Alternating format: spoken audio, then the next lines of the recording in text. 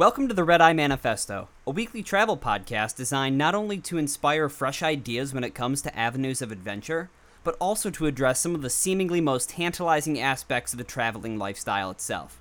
Stop by weekly as we recount times of travels past and unveil a series of tips for making travel dually enjoyable as it can be economical. The world is a beautiful place. And worth fighting for, and I hate very much to leave it.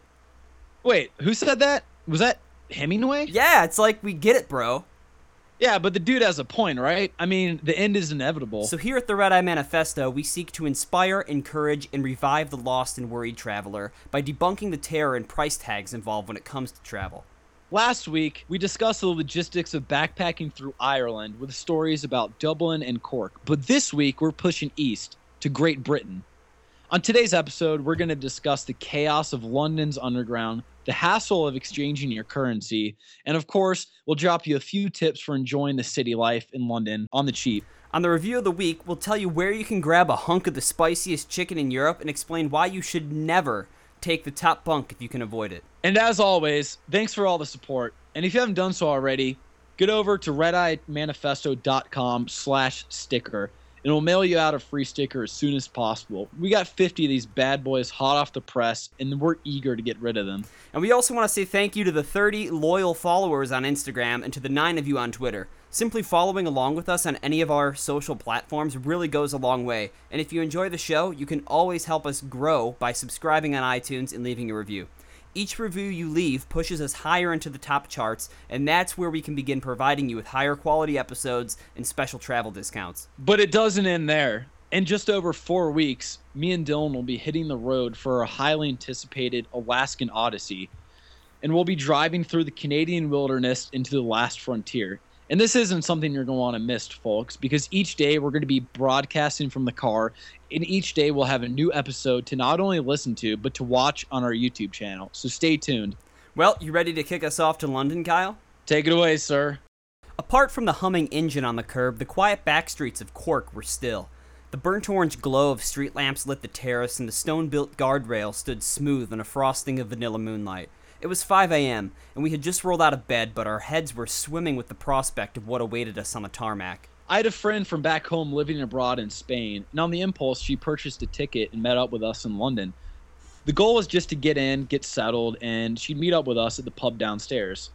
Our driver was an elderly Irishman with stories to tell of Galway. The cliffs, he kept saying. The cliffs of Moher. Next time, we told him, still sleepy from the rise and shine, too early for the continental breakfast even, and so our stomachs were howling for sustenance. But pulling up to Cork Airport, we helped unload our packs from the trunk, and we slipped him a little extra dough for his kindness, even though in Europe you're hardly expected to tip. When we stepped into the airport, we made our way to the check-in counter and plowed through security. Pulling from the other end, we made a dash to the nearest restaurant and shoveled down a traditional Irish breakfast. So what's that? Well, it's toast, eggs, sausage, black pudding, and beans, and this funky little looking tomato thing that I personally wanted nothing to do with. From there, we had a couple hours to kill, so we fired off a few last minute. Wait, hey Dylan, you getting the Wi-Fi? No, I mean, unless you want to trust this one called Dirty Mike's Safe and Friendly Wi-Fi Network. Heck, don't know about you, but I'd rather not get my stuff hacked today. Me neither, and so we passed what remained of our time catching Z's and fueling up for what awaited us on the other island. So let's talk about the discount airliners for a second, shall we? First off, Europe is chock full of them. You got Aer Lingus, WOW, Iceland Air, Air France, EasyJet, Vueling, German Wings, Air Berlin, Jet2, Thomas Airlines, My Air. Oh, and of course, the dreaded Ryanair. Now, regardless of which airline you choose, they're all going to be somewhat the same. They're all going to try to sell you something from cigarettes to lotto tickets to cheeseburgers once in your air. And chances are you're going to be sitting thigh to thigh with a dude on either side of you. On top of that, the checked bag fees are through the roof. And if you don't check in at least 4 hours ahead of schedule, well, you can easily screw yourself out of $100. Yeah, and I think they do that as a way to compensate for the rock-bottom ticket prices, but I digress. Bottom line, read the fine print and understand what you're getting into when it comes to these discount airliners, because it might not always be such a discount. If you're not balling on a budget, try an airline like Cathay Pacific Qatar, or Emirates. So after a little to no sleep in the 45-minute sardines can ride, we landed in London Stansted and shuffled off the plane into the kingdom. Now, if you factor the UK into your backpack itinerary, understand that you'll have another form of currency to deal with. In the United Kingdom, it's going to be the pound sterling, but everyone there calls it quid. Quid, squid, pounds, doesn't matter. Bottom line is you need cash to get around, because swiping your card 4 to 5 times a day is going to rack you up a fortune in international transaction fees. So, where do you go? The ATM. Now, I know. Going to the ATM may seem like a waste, considering the exchange rate, the foreign ATM fee from your bank, plus the fee to use the damn ATM itself, but it can be worth it in the long run. So let's break it down. Say you pull 100 pounds out of the ATM in the airport. With the exchange rate, you're pulling about $146 from your bank account in the States. The ATM charges you £3 for using the ATM, and your bank charges you $5 for pulling out of a foreign ATM. On top of that, you have to pay the foreign transaction fee, but you're only paying it once. Let's call it 3% to be moderate. So all in all, you're pulling about $160 from your account, which seems like a lot for only 100 pounds, but in my opinion, it's always good to have a little cash on you, just in case a place's machines are down. And, due to the lack of Wi-Fi, it'll be a lot easier to manage your money that way in terms of cash than to constantly keep swiping your card here and there. Some credit cards offer a no international transaction fees perk, but I still think it's a good idea to have a little bit of cash on you to pay for things that are unavailable without it, because a lot of places are going to be cash only. With a pocket full of pounds, we hopped on a 1-hour bus ride into town, syncing our phones to the complimentary Wi-Fi in the bus, and prepped for the hustle to our hostel. At about 3:15, the city began to emerge from the horizon, and the tourists scrambled from side to side, firing off impatient snaps of a cloudy Big Ben. Getting dropped at Victoria Coach Station, we schlepped our bags to the nearest metro and descended into the world of London's underground. The metro stations all have names, and the one we entered through was called the Victoria Station. If you pull up a map, or if you look at the image on the site we'll put up, you'll see that it's on the Blue Line, which is near the River Thames. Seeing as our hostel is located next to the Pimlico Station, we climbed into the side of the train headed for Brixton. If we would have hopped on the other train headed for Walthamstow Central, it would have taken us in the opposite direction. Remember to look at it in terms of what the final destination will be on the train before jumping on one randomly, because it can and will cost you time. There's nothing worse than having to backtrack or buy additional metro tickets if you could have avoided it in the first place. If you're on the Blue Line and for some reason need to get to another color line, just exit the train at a station that intersects with the color you need. Sometimes you may need to do this more than once, but it can save you a ton of money and also a ton of time, especially when you don't have an abundance of either. When we emerged from the echoes of underground living, we stepped into the shower of sunlight. The clouds were temporarily parted, and life of spring was visible in the blossoms of trees and the songs of birds.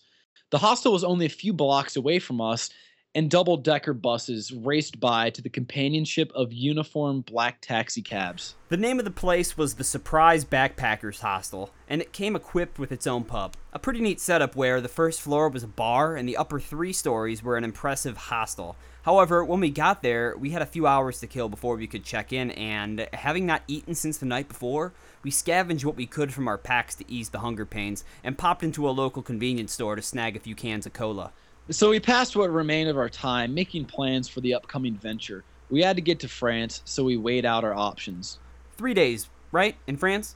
Yeah, but dude, here's the thing. I'm getting hella bad vibes from Paris. I mean, everyone we talked to so far said the people were unfriendly there, and the place is pretty lame. So what do you think about Germany? I don't know, man. I kind of have my heart set on France. All right, well, how about let's compromise? How does 2 days sound instead of 3? Make up an extra day in Spain? Deal. And so with a compromise settled, we browsed the tickets out via plane. Oh man, 150 euros? Ouch! What about a bus? Stand by. Or how about renting a car? Okay. 20 euros out the door for a bus deal. Hell, it even goes under the English Channel. The Channel? Book it. One step ahead of you. And then it was time to check in. The hostel was up a narrow flight of stairs, and the layout was a maze. In the rooms, they stacked the beds 3 high, and I took 1 second from top. The frame moaned and creaked from the pressure of the climb, and the whole structure swayed when you trusted your weight to the rungs of the ladder. Better hope the dude on top is pretty nimble, otherwise I may not wake to tell him off. Ah, savage. But it's kind of hard to argue with the price, though. And he was right, just about 20 euros a night, it wasn't a bad deal, considering the location. Who did you say was meeting up with us today? Natalie is her name. I know her from back home, and she's studying in Spain right now. Oh, word? Yeah. So she wants to go catch an Arsenal game tonight, so I told her why not. Couldn't hurt to get a vibe from the football culture they have around here. So we met up in the pub downstairs. Another of our breed, we talked of where she'd been and of what to expect when we made it to Catalonia. Then we took off for a walking tour, covering first the British Houses of Parliament, and then Westminster Abbey. From there, we hopped the tube and headed for the northwest side of town to snap a stereotypical pic of the Beatles' Abbey Road. But, God forbid you take one single step past the gate into Abbey Road Studios. I mean, we tried getting in, but got an awful earful from the guy inside. Apparently it's closed to the public, but we weren't surprised. Either way, it was a mild disappointment, and so we exchanged our luck in hope of finding a decent pub to catch the football game. Emirates Stadium lies north of the city center, so we thought it'd be best to get close to the stadium as possible before settling in on a pub. So we hopped on the St. John's Wood station and shot ourselves over to Arsenal. When we emerged, we followed the cursing indignities of the rival team and pushed our way through the door and through a mob of people standing point blank to television screens to inspect what was happening. Natalie stayed in and joined the bleeding horde, but Kyle and I, being not of the athletic cloth, stepped out into the empty patio where naught but a few families ate complacently in the sunshine. We ordered some drinks and struck up a conversation with the man sitting next to us. He seemed pretty quick to notice that we weren't from the area and had nothing but questions about America. About halfway through the game, he picked up our second round and let us in on a little secret, Camden Lock. Apparently a pretty hip part of the town that locals escape to go to on the weekends. And so, with nothing to lose, we planned on heading over after the game. Inside, however, the crowd was roaring and laying into the screen with every exchange of the ball. "Get the ball, you blanking blank!" And shrills of impatient anticipation washed over eager eyes. If you thought Americans got crazy over football, well then, as Tom Petty would say, you ain't seen nothing yet. It was chaos, and for a moment, I was afraid for Natalie.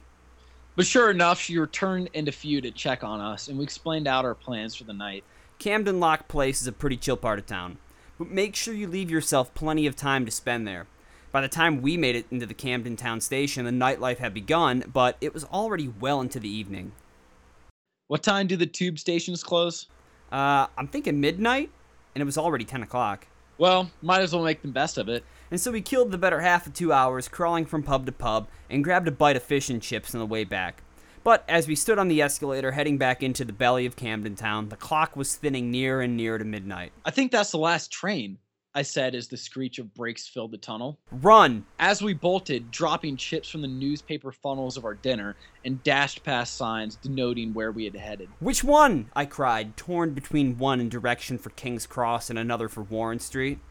This one! And we slid in just as the doors were closing. Jeez, that was close. How did you know to take this one? I didn't. Pulling up the Metro map on my phone, so I got bad news for you. I figured. But on the bright side, it was a 50-50 chance. An indecision would have gotten us nowhere. Totally worth the gamble, regardless. So we rode the train to its last stop and sifted through our options. Well, we basically have two at this point. Actually, three. We could try figuring out how the night buses work, walk, or we could pay a little bit more and take a cab. How far from the hostel are we? 3 miles, give or take. And considering we have no Wi-Fi, I'd honestly prefer not to give the night buses a go this late at night, if I'm being honest. And not to mention how badly our feet hurt from walking all day. All right, call a cab. And just like that, 20 pounds of the budget obliterated. We then crashed into our bunks and were eager to make it up for the following day. The morning and afternoon of the second day slid past pretty much as you would expect a typical sightseeing tour of the city to pass. And not to mention that we were still hurting from the unexpected midnight taxi ride, so we didn't want to get into anything too crazy today. So we started off the day by poking into the shops in Piccadilly Circus, where you can find just about anything with the Queen's face plastered to it. For a moment, we considered catching a performance of Book of Mormon, but the tickets were a little out of our price range, so we declined. And then we took off for Buckingham Palace to watch the changing of the guards, but the whole thing was too difficult to see behind flash mobs of street performers and tourists alike. Then lunch at a Greek restaurant that was nothing to write home about, and then a quick stroll through the beauty of springtime Hyde Park. And off, once again, to the east side to catch a glimpse of Shakespeare's Globe Theatre, the Tower of London, and the Tower Bridge. There's plenty of things to do on the riverfront if you have the cash. You can tour the museums, catch a play, take a walking tour of London's sketchy dungeons, but we weren't really in the mood for all that, and even with quite a large sum of the day before us, we decided we needed a little vacation from our vacation, and so we just kind of headed back to the neighborhood of where we were staying and settled on some bomb chicken from a place called Nando's before catching some R&R at the hostel. I'll tell you what, for someone who isn't really used to doing a lot of walking around, a backpacking tour of Europe is going to be, well, what I wouldn't consider hard. But your feet are going to hurt pretty bad. Exactly. And that's not just the problem. It just means that you should probably not bite off more than you can chew. But Dylan and I did exactly that. And so lying down on our bunks in the room for the first time, we passed out, only to awake, fully rested, to partake in some late-night shenanigans with the hostel's Finnish community. Now, regardless of where you stay in Europe, you're bound to run into some people from all over the world. People from other parts of the country you're visiting, or people from the other end of the world. The Southeast Pacific, Indonesia, the Middle East, people from other parts of Europe. So as we stumbled into the kitchen after our nap, we took a place at the dinner table and tried planning out the hostel situation for France. But as we conducted our research, a small group of young adults stumbled into the room, one of whom was carrying a tall glass of green liquid, which he proceeded to slam directly in the center of the table between Kyle and I. So, what's the deal, bro? And in a thick Dutch accent, he asked if we wanted to play a game. All right. Hell, we could even use a little culture in our lives. Have at it. And so we laid out a deck of cards on the table, apparently each one symbolizing a different rule that would result in a person having to drink a certain number of sips from the green chalice.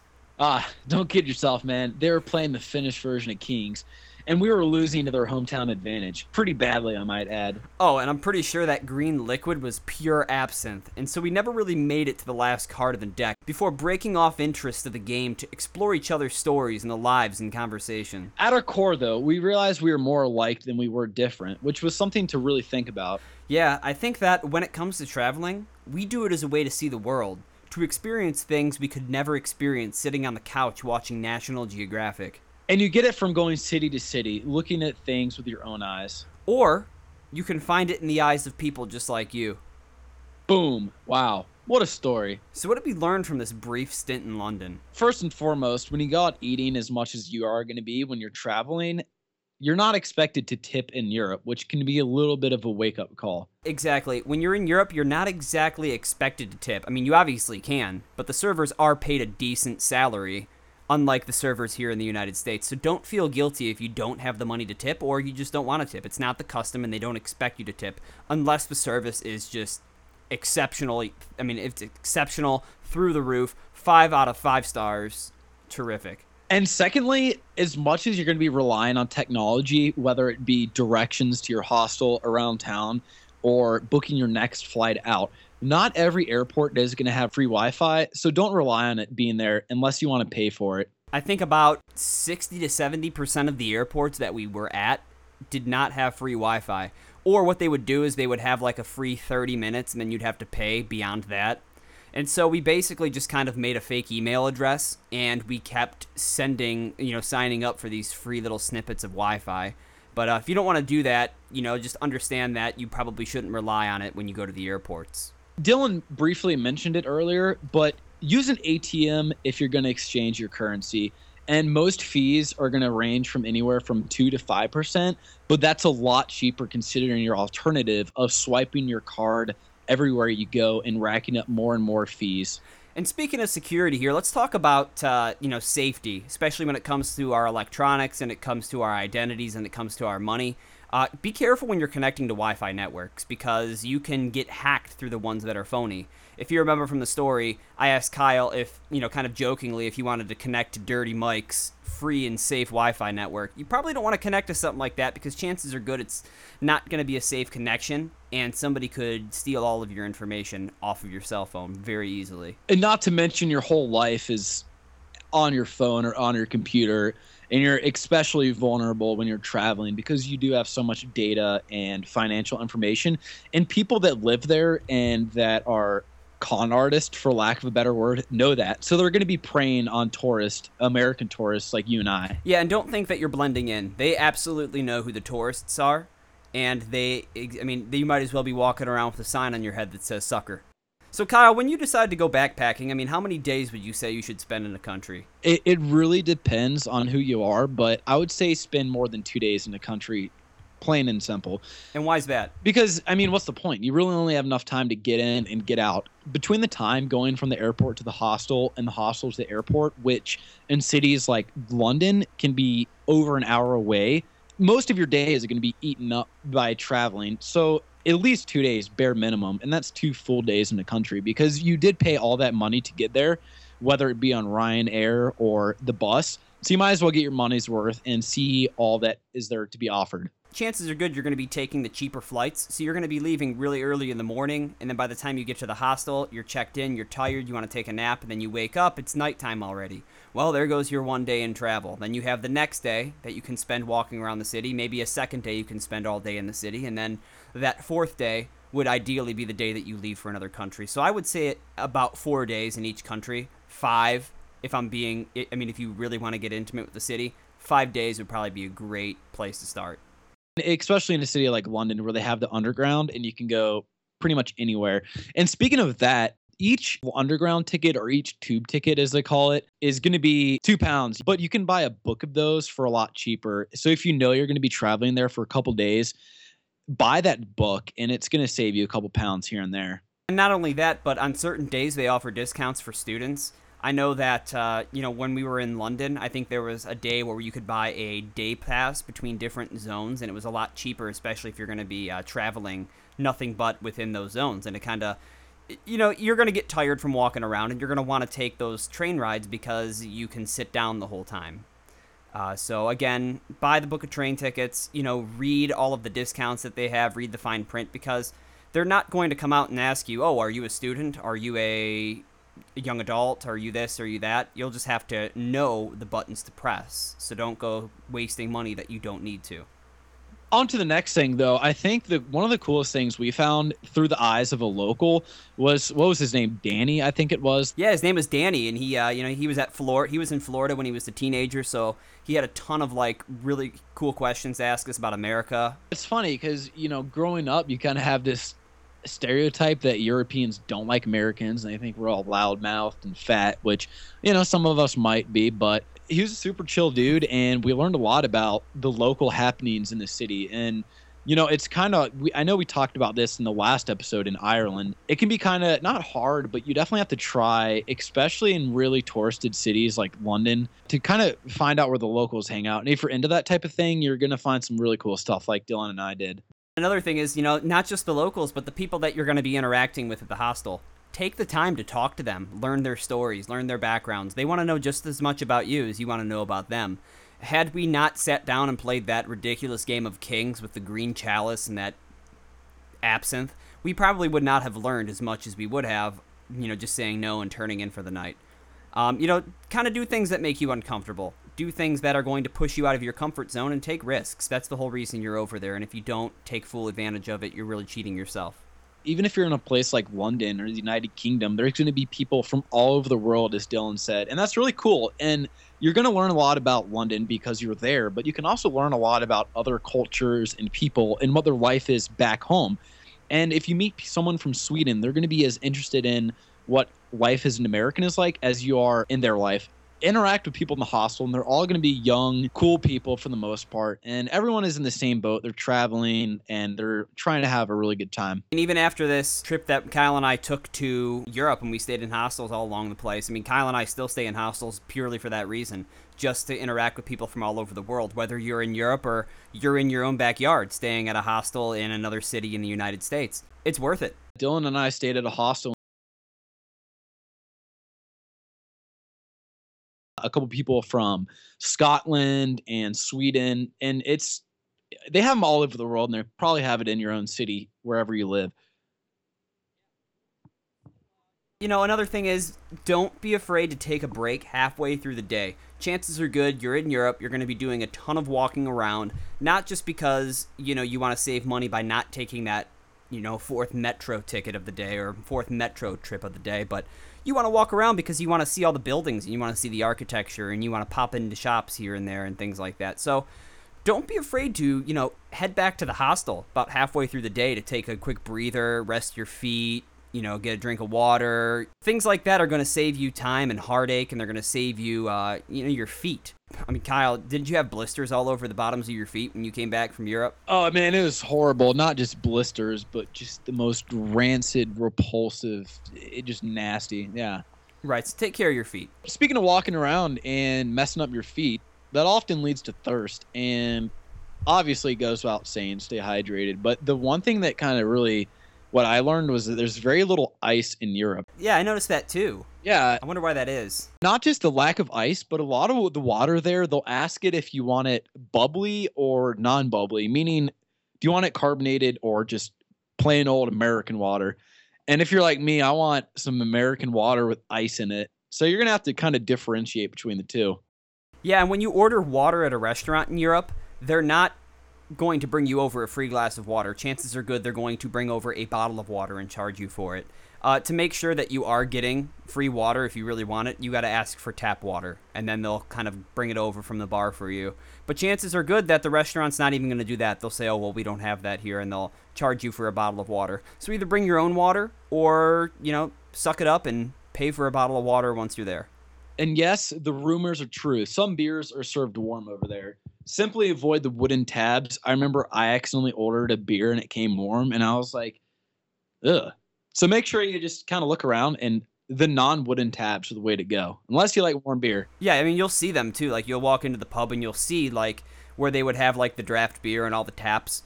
The ones that are colder, they're sweating from condensation, and they're metal, and they're metallic, and you can see them all lined up. And then you'll see this big blocky one kind of sitting off to the side made of pure wood, and you'll see the bartender, like, pulling down on this thing 3 or 4 times to get the beer to come up from the keg or wherever the hell it is, and it's going to come out warm. So if you don't want warm beer, stay away from the wooden taps.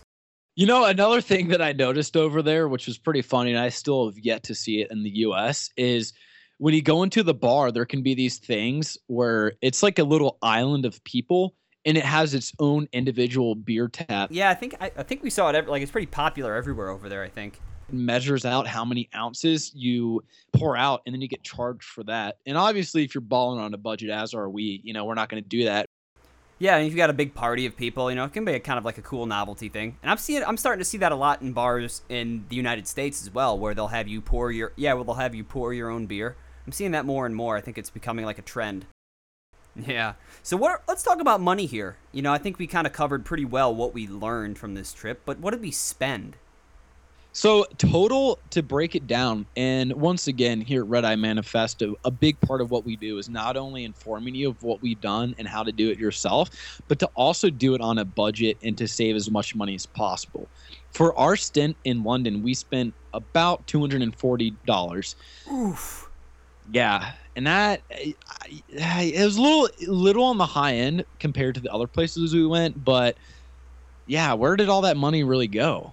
All right, well, we had our 3 nights at the Surprise Backpackers Hostel, and when I said it was $20 in the story, I was actually referring to 20 pounds. Now, if you're going to exchange 20 pounds into the United States dollar, you're looking at about $30 a night. So total, for 3 nights at a hostel, we are talking about $90 US out the door for the hostel.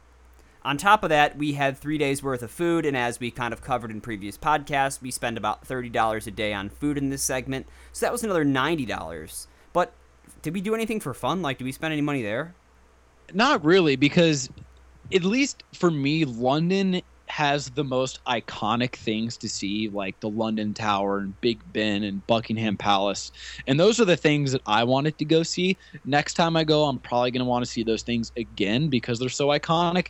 But as far as fun money goes, we didn't really spend anything. And we had enough fun just kind of walking down the River Thames and just taking in the sights and the people. So the fun portion, at least, is relatively cheap, if not free. Yeah, I mean, there's so much to see in London that you can easily fill up 2 to 3 days in a walking tour. Just doing walking tours and hanging around the city. Very easy to do that. The last thing that we spent on, which is the first thing we would shave off, is we unfortunately had to spend $30 in the taxi ride because we didn't do our research on when the underground quit running, and then $20 worth of metro tickets. But Dylan, I mean, just between those two things, what can we do next time to save money? Oh, there's so many things we could do. First off, we can stay at a cheaper hostel that's further from the city center. So instead of a $30 a night hostel or £20 a night hostel, I would maybe go for about a £15 hostel a night to get you kind of more down to the $20 range. And to do this, all you got to do is stay a little bit further from the city center, but just close enough that you're close to a metro station. Because if your hostel is anywhere near a metro station, all you got to do is walk that little distance to the metro, hop on it, and then from there, it's all beach house living. You just go ahead and shoot yourself right on into town for £2. You can really save on that because chances are good you're going to be taking the metro anyway, so might as well save a little bit on your hostel. So that would be the first thing I would do. Taking the metro or the underground or the tube, whatever we call it, they're all interchangeable. Taking it as much as you're going to be taking it, you might as well invest in one of the multi-packs that we talked about, which will save you a lot of money if you're going to be there for more than a couple days. And while you're at it, only spend like a day or two in London, really. I mean, the countryside of the UK, once you get out, like we were pushing up against that border in North London where Abbey's studio is, everything there is going to be cheaper, and it's also going to be a lot less touristed. And, you know, a big thing that Dylan and I like to do is not do the tourist things, not fall for the tourist traps. And there's oftentimes going to be a lot more to do there if you're on a budget. I mean, hikes, camping, local restaurants, and little things that are off the beaten path. Yeah, and I really think that if you are going to Europe for the first time and you're going to these iconic cities like London, Dublin, Paris, Barcelona, Prague, chances are good you're going to want to see the iconic touristy things. And so with only 3 days, of course you're going to go for those things. You know, like if Kyle and I were to go back to Europe now, we would see it through a completely new set of eyes because we've already been there and done the things that you want to do the first time you go. So I really do believe it takes you 2 or 3 times going to Europe before you actually break out of that tourist cycle. So yeah, get out of London if at all possible. Rent a car. If you're going to spend 5 days, maybe spend a day or two in the city and then get out because everything is going to be cheaper once you hit the countryside. Let's say we book a cheaper hostel, we get out of London, we buy the multi-pass for the tube, and we watch our money a little bit more. What does that really bring us down to instead of paying $240? For 3 nights in London, I can confidently get you there for at least, I mean, bottom line, $180 out the door. 3 nights in London, confident number, 180. And that's a comfortable, easy living number. I mean, that's not going to be that hard to do at all.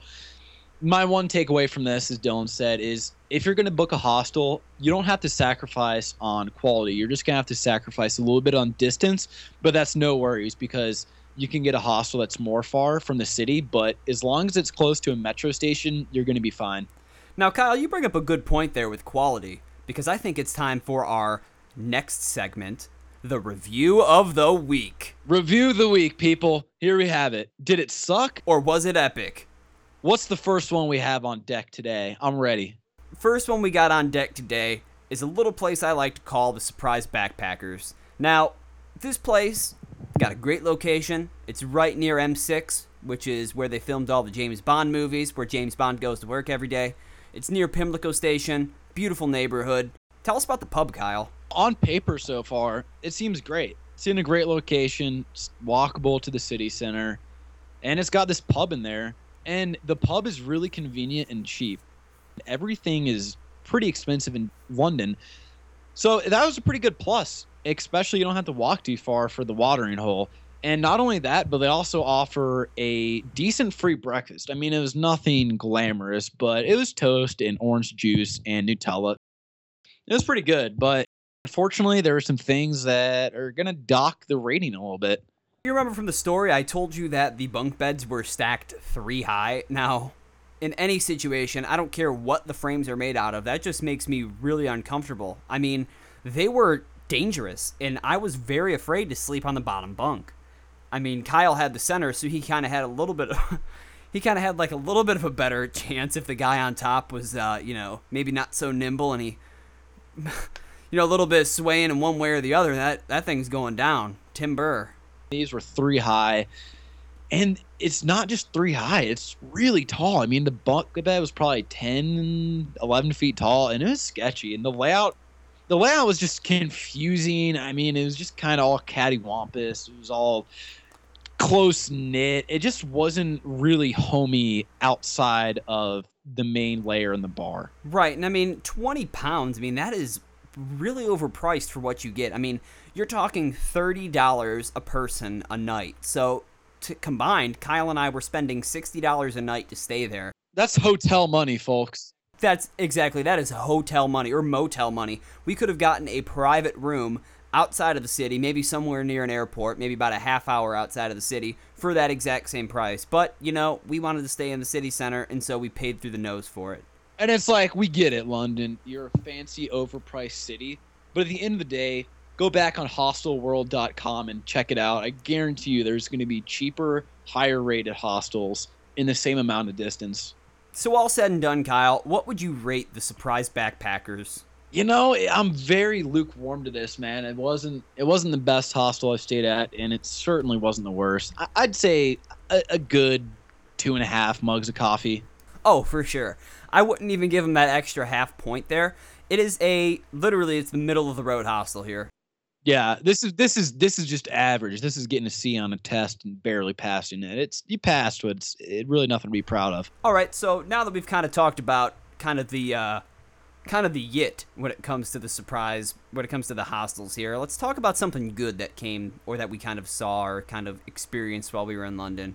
Now, before I divulge what this delicacy is, of course it's food we're talking about. Dylan and I drove 6 hours from Cleveland to Washington, D.C., not directly, but a large part of it to get this fine meal in the United States. And here, ladies and gentlemen, we're talking about none other than Nando's chicken. I'm talking this spicy chicken is probably the hottest hunk of meat you're going to be getting that side of the Atlantic Ocean. It's hot. It's real hot. And not only that, but once you get your chicken, you're going to want to slather it up with one of their several delicious peri-peri sauces that will just only add to the fiery arsenal that's taking place in your mouth. Combine that with some delicious sides, whether it be fries, rice, corn. They have it all, folks. It's just really delicious food, and it's a little on the healthy side, dare I say. I mean, it's grilled. It's none of this fried nonsense we have here in the States, but it does come at a price. The spicy chicken can be a turnoff for people who maybe are not inclined to enjoy spicy foods. If you do not like spicy foods, look elsewhere. Even their mild is pretty spicy on the spectrum there. And I don't think, stay away from it if you dislike spicy foods of any caliber. It's a little too much. Even me, I love spicy food. Dylan loves spicy food, but it's still a little too much. But, it's familiar to what we're expecting here in America to eat, like the setup in the food ordering process. It's really familiar, and it kind of reminded me of being at home in a way, which was nice because it can be such a different culture, not only the food, but like the restaurant, the layout, and just the whole dynamic between eating there and your interaction with the hostess and the waitress. So it was nice for that, but it's just, and they have ice. And they have ice. And they have free water, and it's just a really good meal. It's healthy, and you can get a lot, but it's not the biggest bang for the buck, and it's definitely a little overpriced, but it's worth it.